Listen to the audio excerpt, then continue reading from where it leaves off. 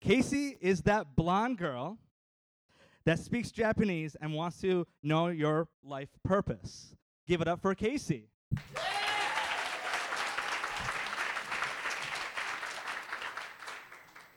This journey starts out with me sitting on the floor of my tiny apartment of Tokyo, Japan, and I'm sipping coffee out of my Hello Kitty mug and watching a psychologist on YouTube talk about something called hypnosis, which honestly sounded more like magic than therapy, but I've always believed in magic. I've also always been fascinated by the potential of the human mind, and so it led me to a very important question that will consume my entire existence. What is hypnosis and what is possible with the subconscious mind? And now, let's talk about sheep. Because that's how my brain works. These adorable sheep are your subconscious mind, your beliefs, your emotions, your habits. And now imagine these sheep are in a pasture, and the entrance to that pasture is the conscious mind, taking in all the data of the world around it that it can see. Now, neuroscience indicates that the brain takes in 11 million bits of data every second, but is only consciously aware of 40 bits. What? But wait, there's more. There's a protective gatekeeper called the critical factor that filters out all that data for you and keeps out all the shady sheep, or the beliefs that don't match. And that guy is shady as fuck, so we're keeping him out, and anything else is dangerous. But it also keeps out the new beliefs and habits, no matter how many times you've told it not to, which is why you can consciously know something, but still not change your habit, like when you try to go on a diet. You've all been there. You wake up and say, I'm gonna go to the gym today. You even put your gym clothes in the car, but then your boss stresses you out, your coworker is annoying, and you suddenly realize you're at McDonald's, getting a Big Mac. Your willpower has failed you, but willpower is the conscious mind at work. And if life were running according to our conscious minds, it'd be boring, but easy. Get new info, make a new habit. Done. Success, money, love, inner peace. But the subconscious mind is powerful, complex, and infinite.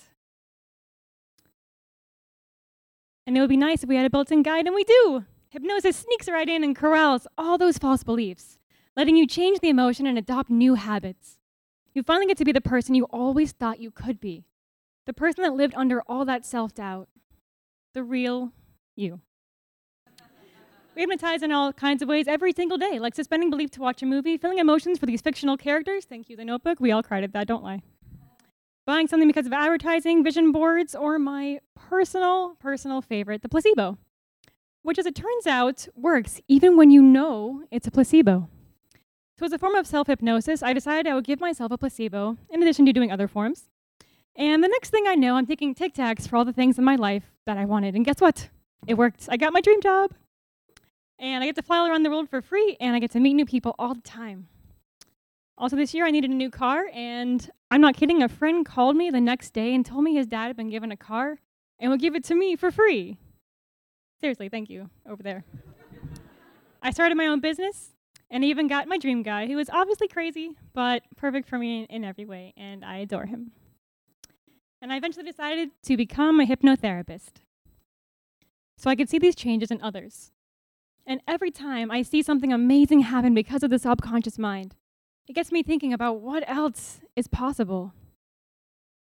A friend of mine lost 30 pounds. My friend's mom quit smoking. Another friend no longer has migraine headaches when everything else she tried didn't work. To quote the famous hypnotist Cal Banyan, hypnosis works even when everything else has failed. And even my boyfriend benefited. With hypnosis, he released his anxiety and accepted more confidence, and he won his first pro MMA fight. And so I discovered something. Our subconscious mind is like a treasure map to our lives. It even comes with a turn-by-turn GPS. And the only thing it asks is that we be quiet enough to hear.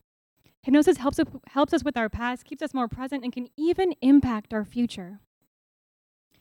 Now, in doing a childhood regression one day, my brother came up, even though that's not where I thought it would go or wanted it to go, because we never got along as kids. But I felt a newfound love and understanding bubbling up within me, and I forgave him for everything in our childhood. And that same day, he called me, and it changed everything. So what is truly possible with the subconscious mind? What more can I do and discover? And I've decided the answer lies in something I tell my boyfriend all the time. If you want to hear, you have to listen. So if any of you want to start listening to your subconscious mind and see what is possible for you, I urge you to perform your own experiment. Take a few deep breaths, like Justin said. Proclaim out loud, I know the next step on my life journey, and wait for the echo. You will get an answer. Proclaim this every day. Your subconscious mind is powerful, but if you want to hear, you'll have to listen. Thank you.